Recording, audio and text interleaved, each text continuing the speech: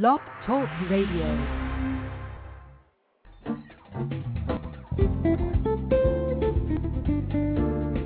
Welcome to Blurb, where the back of a book meets a discerning look.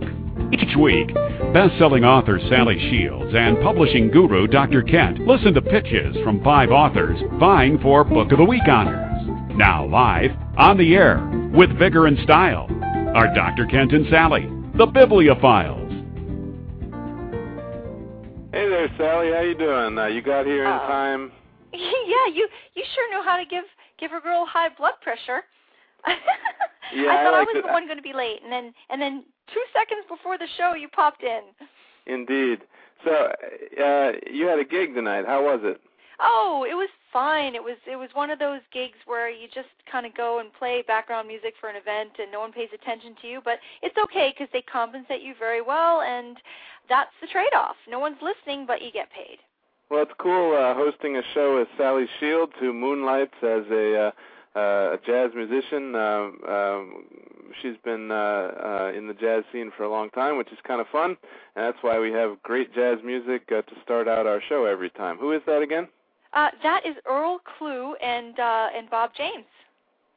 Well, we're on Blurb again, and I'm excited to be here. And we're not here to talk about music. We're here to talk about books. And Sally Shields, of course, has her book, The Daughter-in-Law Rules, and I'm a book publisher. And we like to listen to people's blurbs live on the air.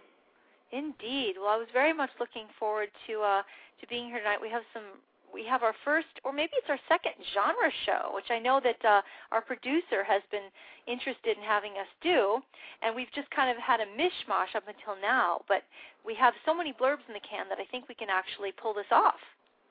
We sure can, yeah. We got, about 50, 60 blurbs this last week, so that's been really fun. And we've got 5 great new blurbs on the show today from nonfiction authors.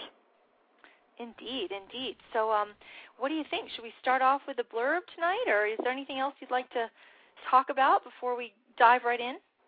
Well, I was thinking we could do a little bit of psychoanalysis first. Okay. No, but last week we, of course, had our winner, Christopher Missick, and we're going to talk to him later on the show. And very exciting that Christopher is actually in the chat room with us, so I'm really excited about that. And a little bit about Christopher's blurb. He really did a beautiful job, and his blurb was timely. That's what I liked so much about it. It was timely, and it was thoughtful, and the thing that I always say to people is that you only need 2 things to be a successful author, and those 2 things are a passion for your topic and a sincere desire to help people. And Christopher Missick has both of those things in droves. So we really enjoyed his blurb and his message, and we're very much looking forward to talking to him a little bit later in the show. All right, so now let's listen to our first blurb of the night, and let's listen to Charles Jacobs. This is a nonfiction blurb.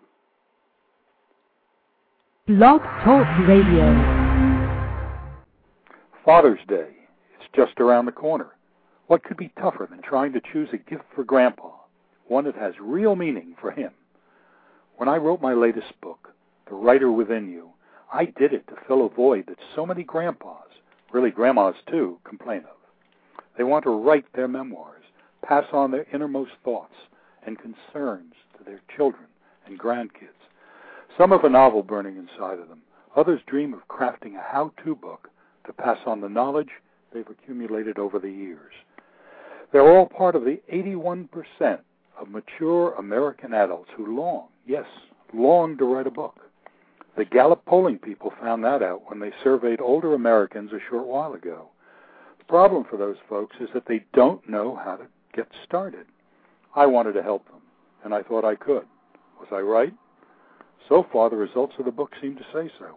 It's already in second printing. It's been named the best book of the year by 7 different organizations. It's been awarded a bronze and a gold medal in just a short year and a half that it's been on the market. My goal in writing the book was to help wannabe writers realize they too can become published authors. I also carry that message to audiences when I speak at libraries, at various clubs and organizations. No, they probably won't see their book on a bestseller list, but they can see it in print, possibly even on the shelf of a bookstore or as part of a library's collection if it's good enough. The book is chock full of writing tips and guidance. You can learn about the remarkable new innovations in printing and publishing. It's now possible to produce a book at minimal cost and in any number of copies you might want. You can print just what you need and no more. For those who want additional guidance, The Writer Within You offers a vetted list of resources to help. For example, book coaching companies like my own, wisewriter.net, are listed, as are hundreds of other resources you might need. So you see, all of the obstacles that kept Grandpa from publishing his memoirs have been eliminated. And frankly, the concerns that may have kept you from writing have been resolved as well. The information in this book is applicable to writers in any age bracket. Hopefully, Grandpa's gift of The Writer Within You will inspire and guide him to fulfill what probably is one of his lifelong dreams. The book is available at Amazon and all of the chain and independent bookstores, or you can order it at a hefty discount at www.retireandwrite.com. retireandwrite.com. Order it now so you're sure you have it before June 21st, Grandpa's very special day. Oh, spectacular blurb. Yeah, very, very well done. Well, you know, Charles Jacobs, of course, already has a career helping people, and he's created this book, and very well presented to us how the book could help, turn Grandpa into a writer. It's great, and also, I mean, it's nice because he let us know he wasn't shy about sharing his accolades. You know, he got a couple of awards there. He gave us some statistics. 80% of people long to write a book. He basically told us about his passion and what he could do to help us and his desire to help people, and it was absolutely great. I liked it. I thought it was very well done. And in terms of our criteria, bling, clarity, information, and delivery, I think, I wouldn't necessarily categorize it as having bling necessarily, but you know what? It didn't necessarily need it either. His voice matched his message. And that was something we talked about last week, is that, having your voice match your message. Sometimes when they talk about going on television, they say dress to match your message. Well, on Blurb, you can actually, use your voice to match your message, and I think he did a good job with that. And I think in terms of bling, it's not necessarily acceptable to wear a group of gold chains around your neck to Carnegie Hall necessarily. It's you wear the dress, the bling that's appropriate to the event. You might wear a suit to Carnegie Hall. Well, the other three criteria that we had chosen for this show, clarity, information, and delivery, he did absolutely beautifully. So I really enjoyed that blurb, and it was excellently executed. And the one thing I really liked about it also is that it was the full time. He used his 3 minutes. If you're given 3 minutes, use them. Yep, that's something that we've experienced in the past few weeks, that some people that we've really, really enjoyed in the first few seconds, 30 to 40 seconds, we were hanging on every word, and then all of a sudden it was over before it began. So we want you to use the 3 minutes. This is no elevator speech here. This is an actual 3-minute blurb, which is an eternity in comparison to what you generally have when you call up a radio station and try to pitch yourself to a media person or a host or a producer. This is a lot longer than that. So definitely use it. Use the time, and he did. So I think we should listen to another one. And he was the only male participant on the show today. That was not an oversight or anything. It just turns out that we have about 15 blurbs that we got this week in the nonfiction category, and I believe only 2 of them were men. So maybe women like to write nonfiction. I think that's true. It could be. Well, anyway, but let's listen to, how about Autumn Millhouse? Sounds great. Blog Talk Radio. Hi, my name is Autumn Millhouse, and I am author of Romantic Napa Valley, an Insider's Guide for Couples, a recently released book. I am also a freelance travel writer who's traveled the world, and I write specifically about romantic destinations, honeymoon getaways, and romantic trips for couples. I also write for a local magazine. I have a column called Love Vines in Napa Valley Life magazine that comes out every other month for people in the North Bay and people who just love to enjoy Napa. With 4.7 million people visiting Napa every year and 80% of them being couples, this book is a fantastic read for that particular segment of travelers who come to Napa Valley. This book features the most romantic wineries, restaurants, and places to stay. It also includes a little bit about wine tasting, about romance. We also have creative itineraries included in the book for travelers to use. And we also have the top 10 Napa Valley engagements, which I particularly love. As the author, I love getting emails weekly from particularly gentlemen who want to order the book for a proposal that they are planning for their girlfriend. And a lot of times they'll ask me to sign the book in a special way, and usually a lot of times they present it as a surprise when they're traveling to Napa. And after they get here and they have a wonderful time and they usually get a yes as a response to their proposal, I'm really happy that I received pictures from their day in Napa and their trip in Napa, a wonderful little love story usually from the female telling how surprised she was about the trip and how happy she was to get the book. And then also just their love story. And for me, that really just touches my heart, and I love sharing that with prospective readers and other people who come to my website, and I post those all on my blog. So I really hope that people enjoy those, and, I'm a hopeless romantic, so I love sharing that with people.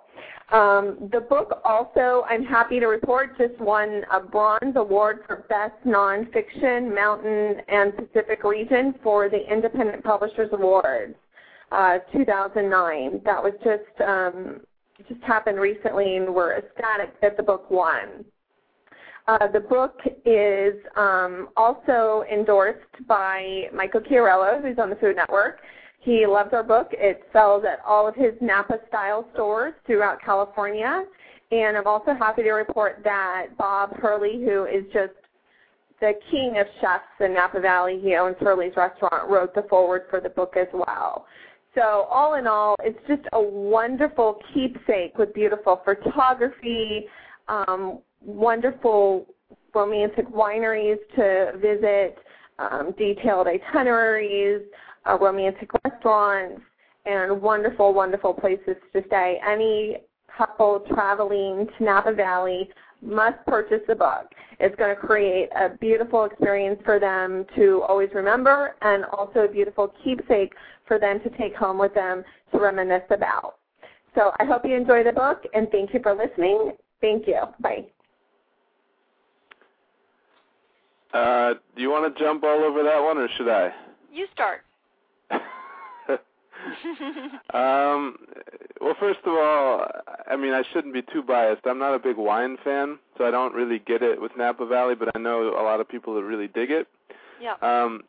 She should be really trying to get those people interested. And my problem with the blurb was it was like if I sat down at the table with her at my friend's wedding, she's the person that's rambling on about the book she just published.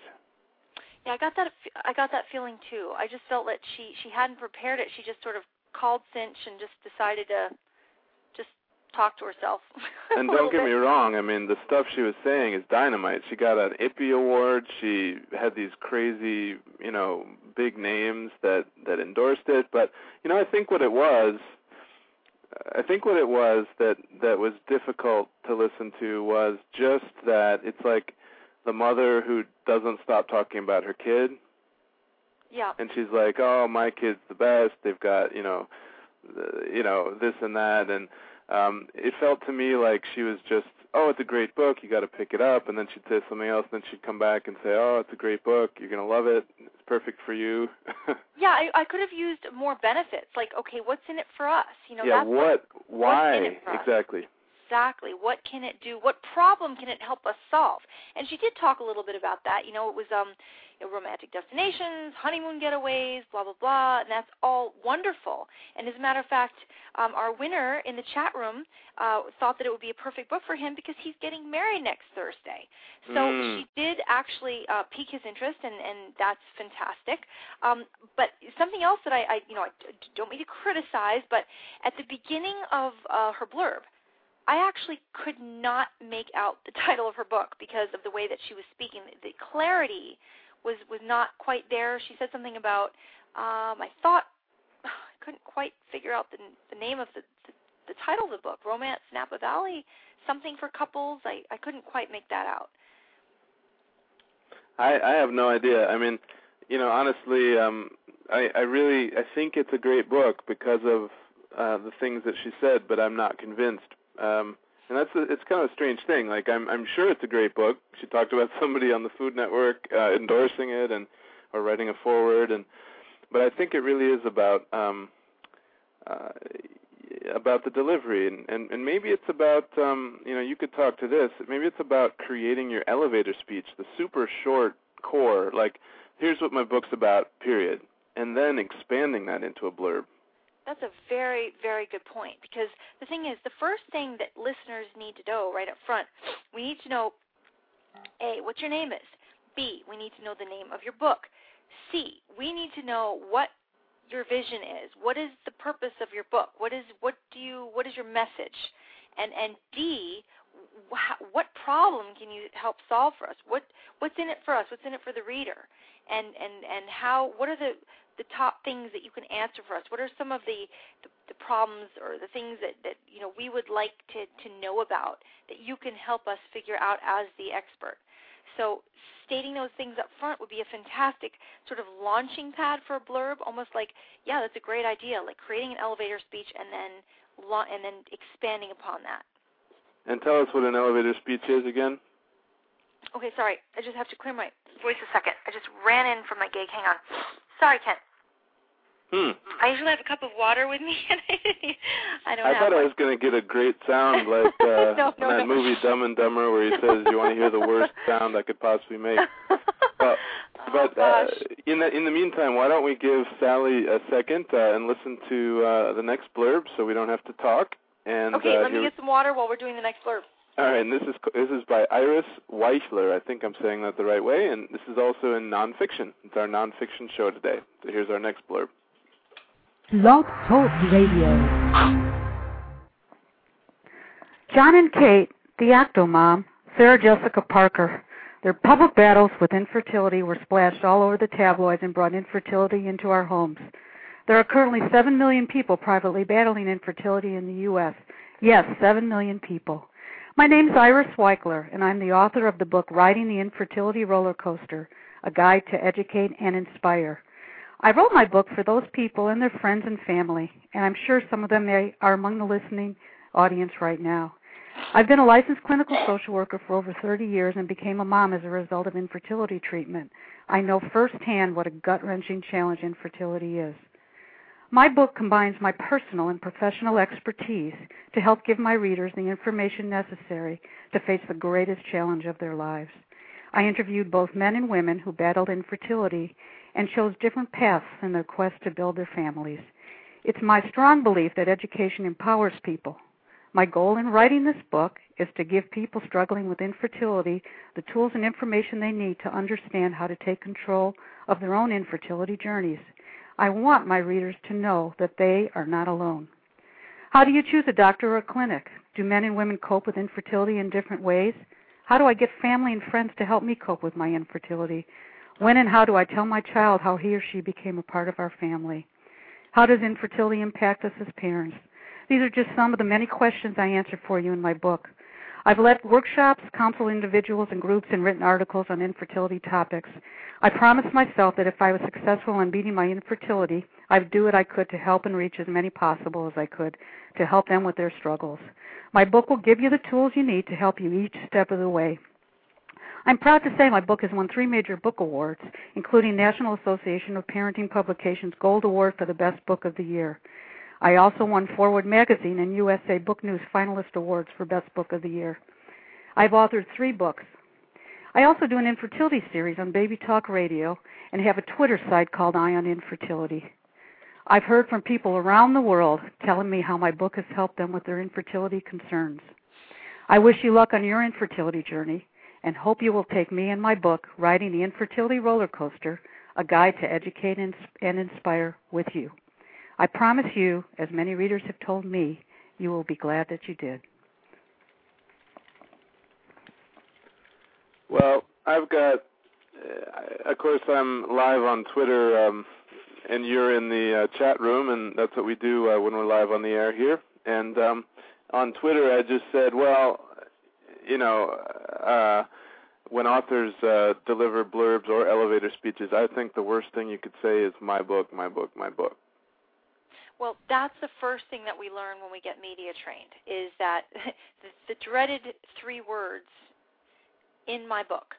Because basically what you want to do is you want to give people just a little bit of what's in your book without, obviously you're not going to be able to give everything away, but you do want to give people some tips about what's in the book without saying in my book.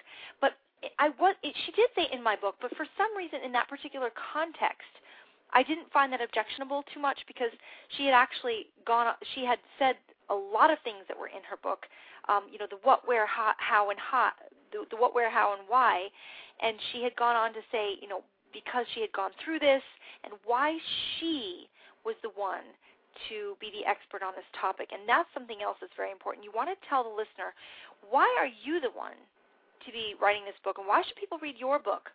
Because there are so many books written on almost every topic that you can possibly imagine. And another thing, speaking about what not to say to the media, never say something like, nothing's been written on this topic before. I'm the first person to have written on this topic. That's a red flag, because everything's been written about. And unless you know where Jimmy Hoffa is buried. And what you want to do is you can write as long as you have your own angle, and you come at you have your own particular perspective. And obviously, Iris has experience with this, and she made me feel like she was the expert. She'd been through it herself, and for some reason, those 3 little words in the context of that particular blurb didn't bother me as much. Yeah, and she had some great information and a fascinating topic. There's no question. In this nonfiction category, you really do have to be in a niche, and she was certainly in her niche, and she told us what we needed to know. Yeah, and she did have those two elements that we all look for. She has a passion, and she sincerely desires to help people. She's on Twitter. She's a website. The book offers all sorts of resources to help people who have this problem, and that's why I felt that it was an excellently executed blurb. Well, let's listen to our next one. Vicki Hopkins is also in the nonfiction category, and let's listen to her. Blog Talk Radio. Hi, I'm Vicki Hopkins, and I'm the author of Lessons from the Phantom of the Opera, a new book just released this May and available for purchase worldwide. How did I end up writing a book discussing one of the most timeless masterpieces of all time? It all started with a DVD and a bag of popcorn. Until January of 2008, I knew nothing about the story of the Phantom of the Opera, except that it was about some creepy man who lived underneath an opera house. I was never required to read Gaston Leroux's novel in school, nor had I seen Andrew Lloyd Webber's stage play or movie version. One day while surfing the internet, I came across a small clip of the 2004 movie, and after watching, my curiosity was finally aroused, especially after feasting my eyes on handsome Gerard Butler swirling around in his black cape.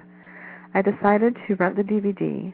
Like anyone else, I popped a bag of popcorn, sat on my recliner, lifted my leg rest, and pushed play. The next 2 hours profoundly touched my heart, and I became obsessed with the story. I purchased Gaston Leroux's original version, devoured it in a few days, and cried over the phantom's pleading words, "I'm not really wicked. Love me and you shall see." All I wanted was to be loved for myself.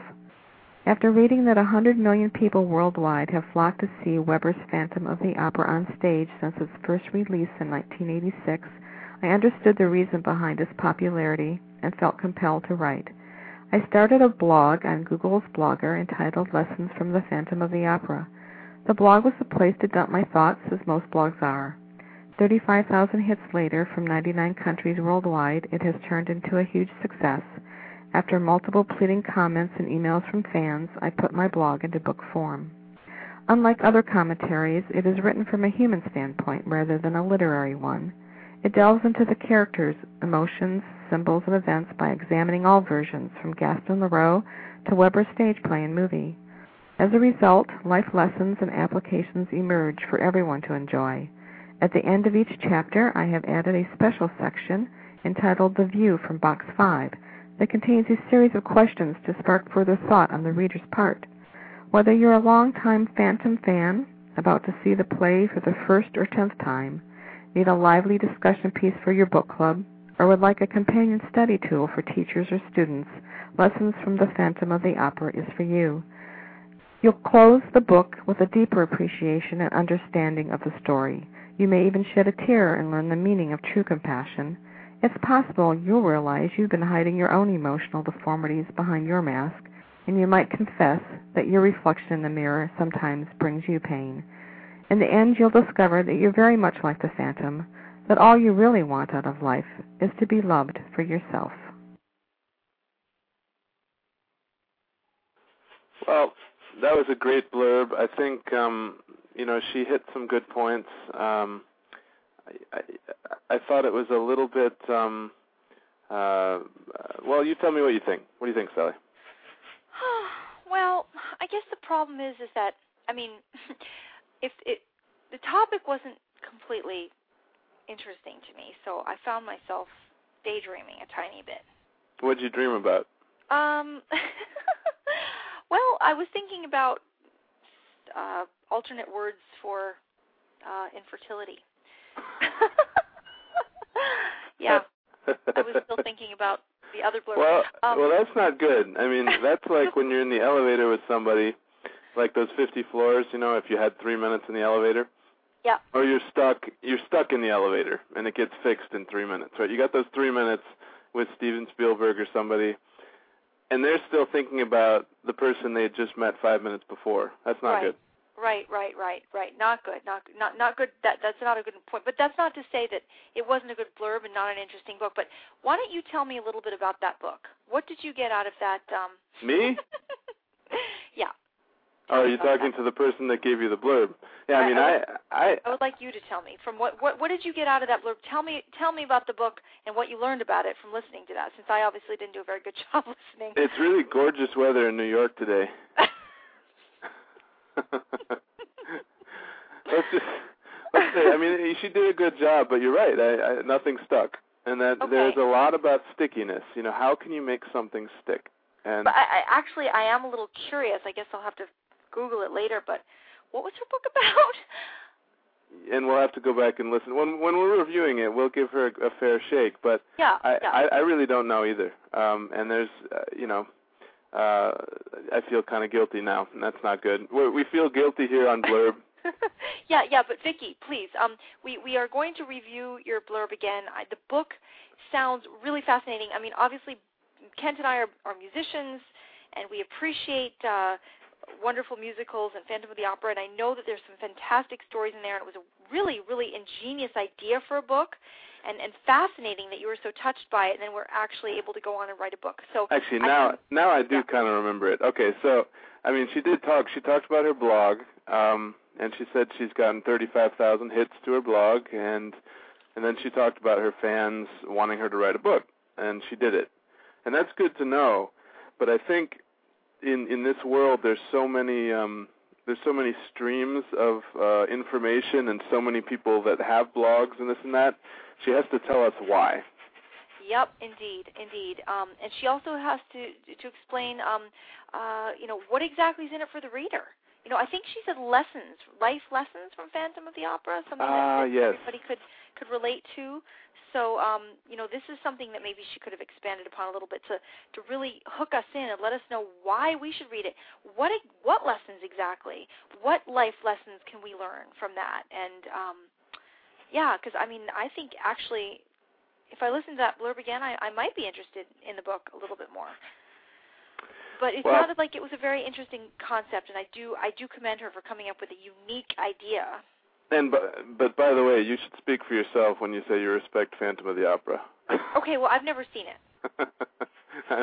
I'm not a fan, but I know it's a huge deal. And that wait a second. Who is the composer of that again? That one guy. Oh gosh. Okay, yeah, I don't like that guy. This is the most profound blurb we've ever had. The show, not the blurb itself. Yeah. And we're having a good time here. If you want to hear more of the hilarity, visit our website at blurbradio.com, or you can hear us live on the air at blogtalkradio.com/blurb. But if you're listening to us, then you probably already figured that out. Well, we've got some great comments in the chat room. I'd love to share maybe.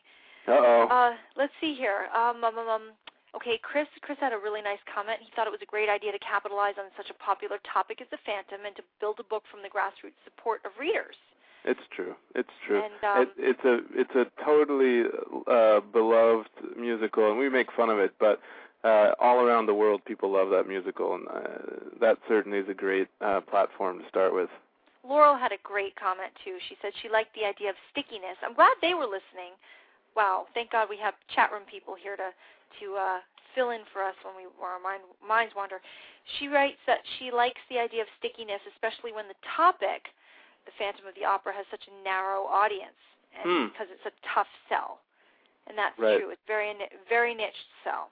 Well, whereas what you said a minute ago is that is this life lessons from the Phantom of the Opera? That people might think that Phantom of the Opera actually is a huge topic, but no, it's not. But life lessons is. That's right. That's true. So that is very interesting. Yeah. So yeah, and again, Laurel had a good point too. She said that she's got a platform of readers to start with, and that's pretty lucky. To have a platform to begin with, and fans that want you to write this. So that's what we're all striving for as authors, is that we're trying to build our herd. I always like to say we're trying to build our herd. Actually, I think I got that from, I don't know, simultaneously I may have gotten that from Rick Frischman, but yeah, that's what we're trying to do as authors. We want to build a little group of people, or a large group of people eventually, that just love what we do and become our fan base. And we can, build our fan base by creating a newsletter and creating some kind of giveaway on our website, and really trying to get people interested in what we're talking about. So that's something very commendable that she has a fan base to do that, and that's what we all strive to do as authors. And speaking of fan base, everywhere Sally Shields goes, she has a throng of about 10 to 20,000 people following behind her. That's right. I don't go anywhere without my entourage. Oh, did I mention to you that I auditioned for Shark Tank this week? Well, I knew you were thinking about it. How was that? I made my video. Well, for those of you who are interested, Shark Tank is a new Mark Burnett reality show that's sort of a takeoff on The Apprentice. And basically what you do is if you're chosen for the show, you get to pitch your idea, product, or business in front of a group of multimillionaires and PR geniuses, and for the chance to get them to back your product and to grow your business. So I put together my little videotape this week and entered Shark Tank. So we'll see what happens. Keeps life interesting. Did you do that headstand, with the spin that you do all the time? No, I didn't get there because there were very specific instructions as to how to make this video. And the other interesting thing was, they only wanted you from the waist up, and they didn't want any edits. You had to do it start to finish. You couldn't edit the tape. Wow. And, yeah, you had to sign, literally, it was like signing tax returns. I had to sign, 30 pages. I had to get the videographer to sign 30 pages. You had to fill out in handwriting about a 20-page application form. It was quite extensive. Wow. And it was very interesting. I think that, they want to make sure that you don't become the next sounds Kelly like Ripa or something. sounds like filling out a rebate after buying something expensive. They're trying to make sure you don't get in. and they're also trying to make sure that if you do get in, they own you. Oh, yeah. So they own you if you get in. They own you if you get in. It's television slavery. Indeed. But yeah, and we have to say that the blurbs that are played on this show, we don't really own you if you win Blurb. But that's a good concept. We could work on that. Yeah, we could try that. Well, let's listen to now Laurel. She's got guts. She's in the chat room, right? Yes. She's brave, and actually she's brave enough to be in the chat room while we critique her blurb. So that's great. Fantastic! I'm excited. We're saving it for last. Do you want to ask her in the chat room if we should be brutal or if we should be gentle? Okay, let me ask her. How honest should we be? And while Sally's doing that, let's listen to her blurb. Laurel Peterson and Lisa Dresner. This is their nonfiction blurb. Blog Talk Radio. From L.A. to Zimbabwe, women have stories to tell about their experiences of justice in the inherently patriarchal institutions of language, religion, war, sex trafficking, and medicine. Reinterpretations, The Shapes of Justice in Women's Experience, is a collection of essays that captures the trials that women across the world face and the hope they create through their courageous actions. Individual essay topics range from questions about the justice of polygamous marriage in Dhofar to divorce law in Israel, to the ways pharmaceutical companies market to women, to a teacher being bullied by her students in a wealthy Los Angeles high school.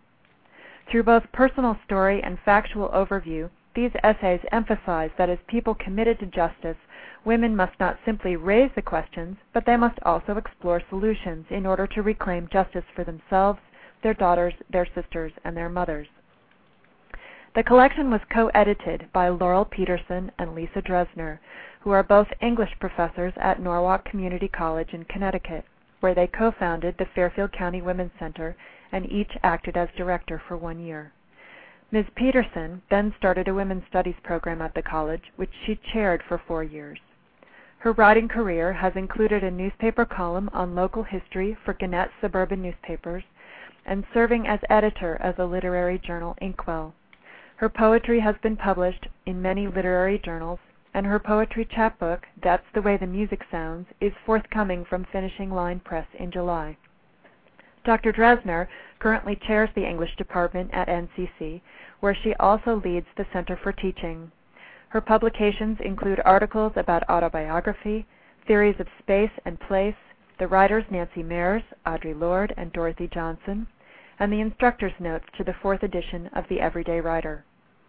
Maria Pilar Aquino, professor of theology and religious studies at the University of San Diego and visiting professor of theology at Harvard Divinity School, says of the collection that it shows the usefulness and power of storytelling to change women's lives, while Cara Tuttle-Bell at the Center for Women's and Gender Studies at the University of Southern California Upstate says, this impressive, far-reaching collection refreshingly presents women as empowered activists, not victims, struggling against the patriarchal systems that continue to obstruct social justice and equality.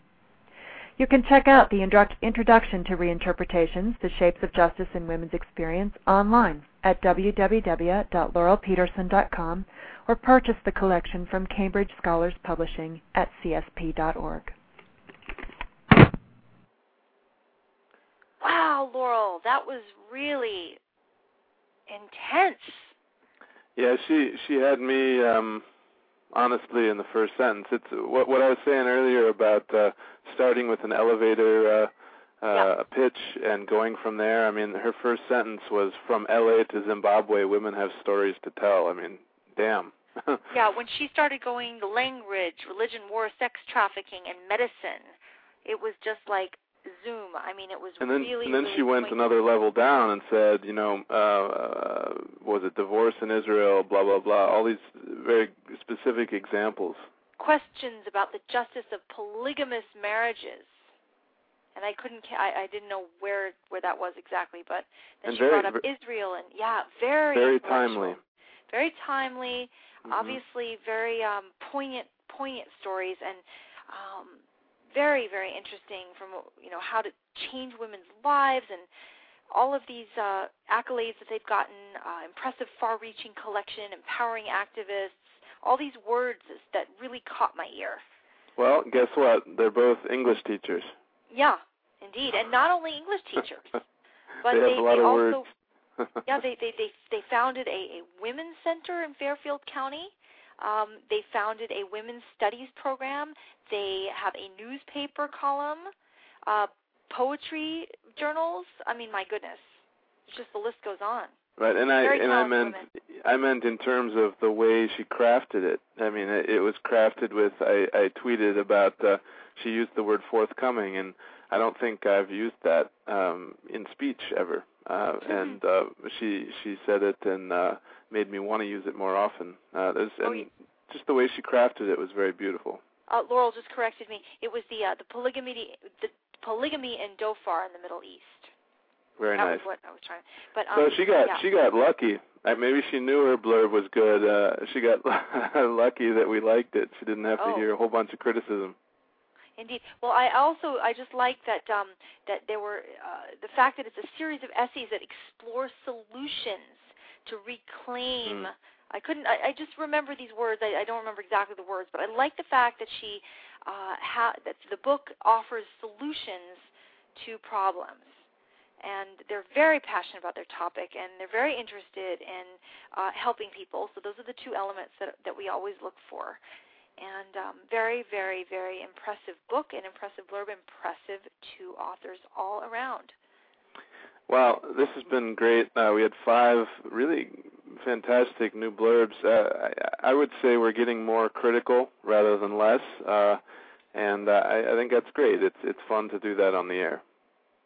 Indeed. Well, this is exciting because this is the time of the night that we actually get to talk to last week's winner.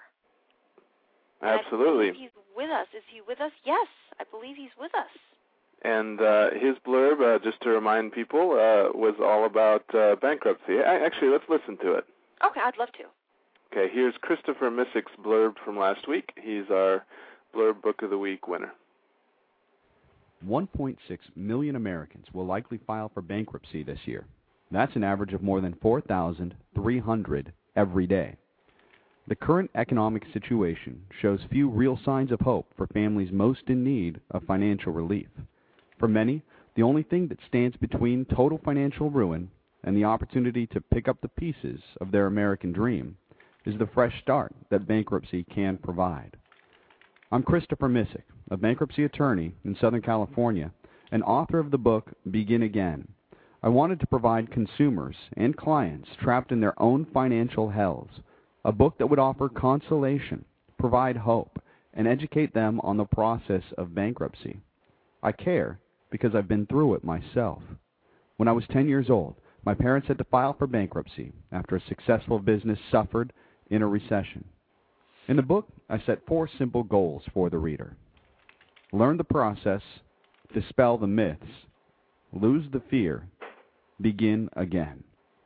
Part self-help book, part legal primer, Begin Again is the kind of book that can help people use the law to change their lives.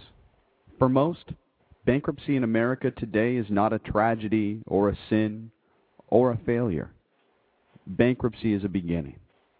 You can begin again. You can find more information on me and my credentials by going to www.missick.com. Great blurb, and it's our pleasure to welcome Christopher Missick on the air. Welcome to Blurb Radio. Hi, Dr. Ken. Thanks so much for having me here. Well, it's exciting. What, my chopped liver? Oh, sorry about that. It's great talking to you, too. In fact, we've been emailing back and forth. Yeah, you made the introduction. Thanks, Sally. How are you? Glad to have you here. Doing well. Well, it's an honor to be here. Well, and I'd love to start off by asking you about your background, because it's fascinating to go to your website and see the many things you've done. Why don't you tell us a little bit about yourself? It's been kind of a winding path. Everything from moving in different areas in this country, living in different cities, to being in the military, serving over in Operation Iraqi Freedom, and coming back and going to law school and putting out my own shingle to start a bankruptcy practice. That's kind of the nutshell. And you talked about in the blurb why you're doing the bankruptcy practice, so that your folks had gone through this. Tell us more about that. I grew up in a very entrepreneurial household. When I was 2 years old, my dad set out and started his own construction company here in Southern California, and it grew into a multi-million-dollar-a-year company. But like what we're seeing now, when the recession in the late 80s hit and early 90s, it just devastated him. There were far too many people who owed him far too much money, and literally within a period of weeks, the dominoes began to fall, and bankruptcy became the only solution. There was just no way to recoup the losses that were mounting. After that experience, I wasn't a 10-year-old saying I want to be a bankruptcy attorney. I did experience the pain, the fear, the confusion, and the harassment that people who are in that sort of a situation experience.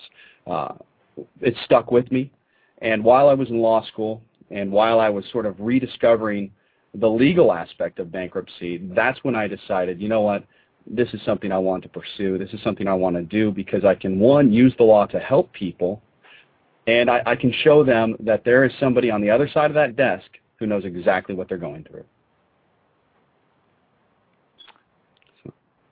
Sally, what do you think?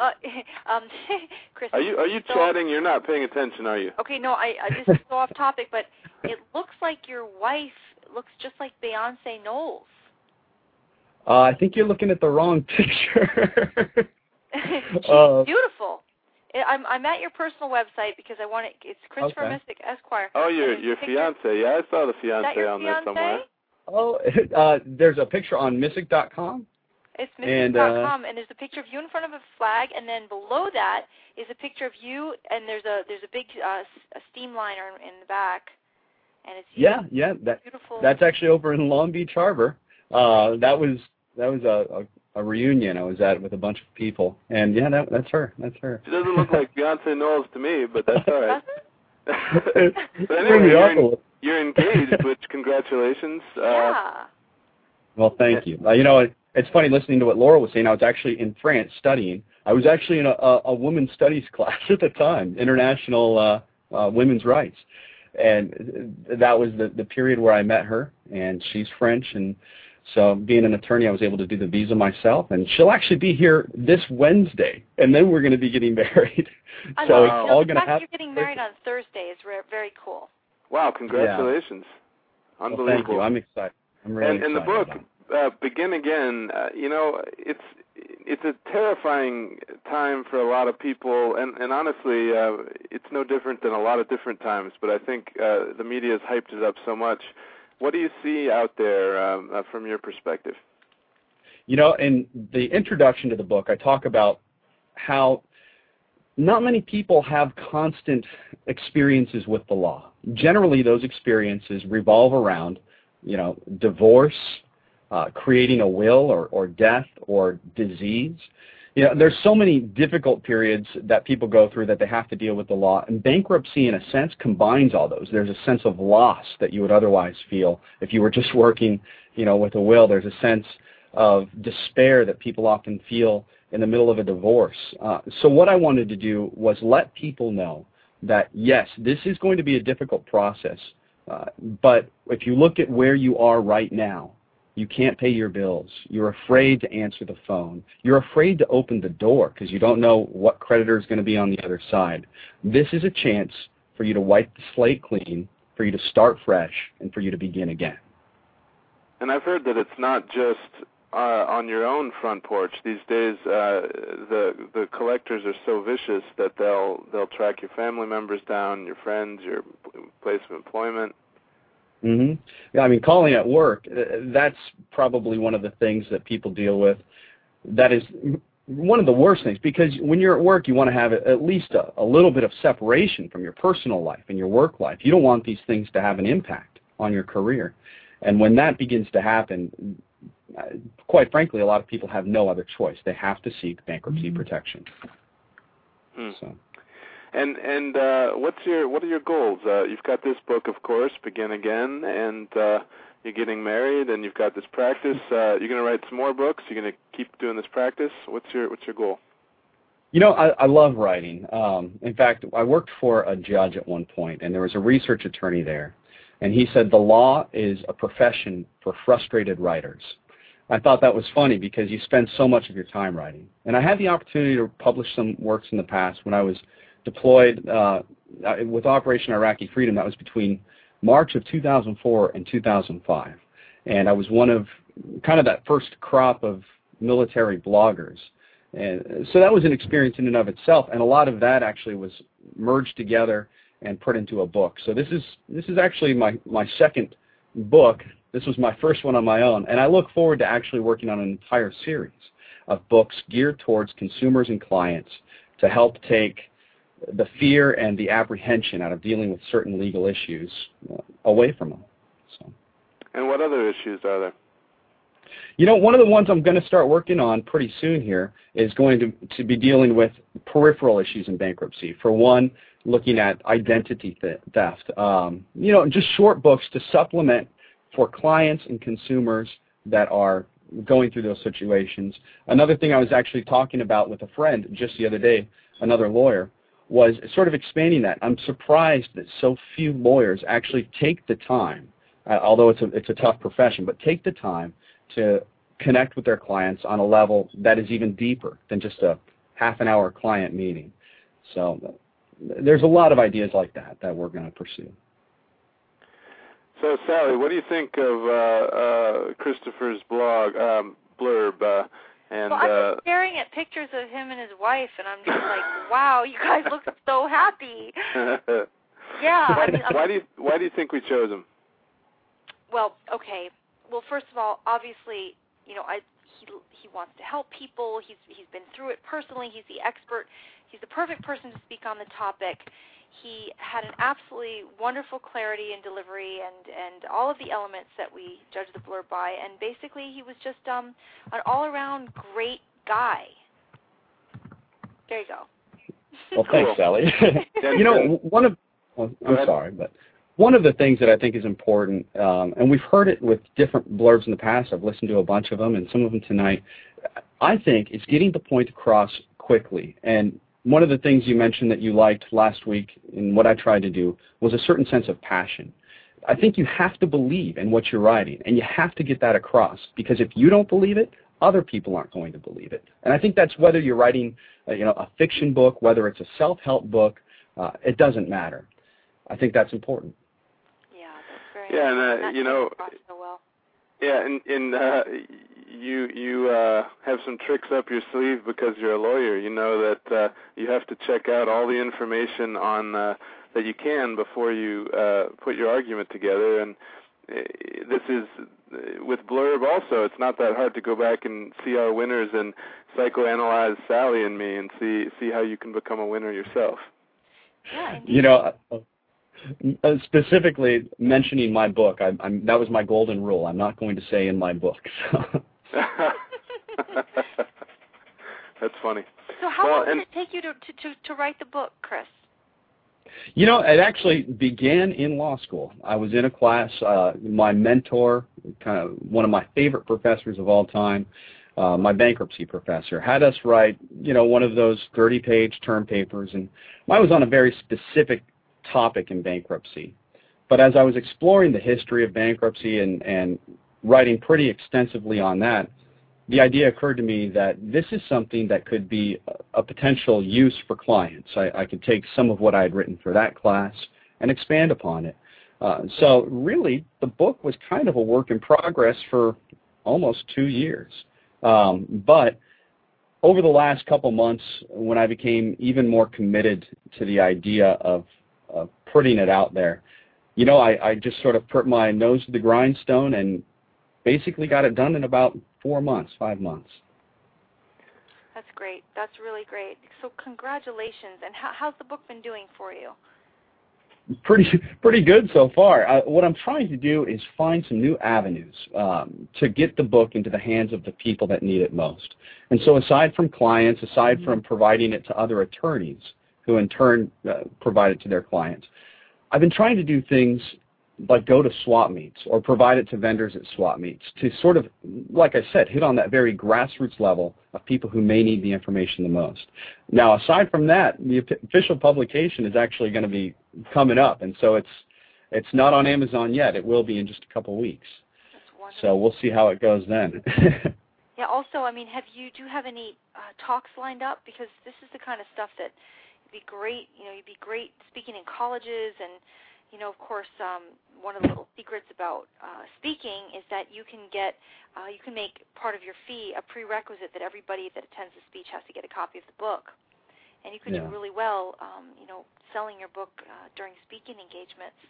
It's something that I see for you because you're such a well-spoken person and you could really, really make a difference in a lot of different places. Well, thanks, Sally. I was actually just meeting with a representative from a local newspaper and direct mailer yesterday talking about getting the word out to have a seminar.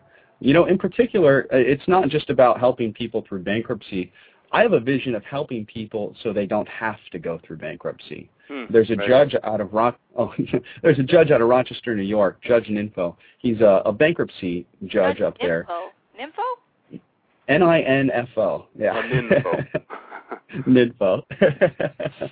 Ninfo. And he's got a program called CARE, and what that program does is actually goes into the community, high schools, colleges, and it helps educate people on credit so that they don't have to get into those situations that are so desperate. And I look forward to working with that as well. So.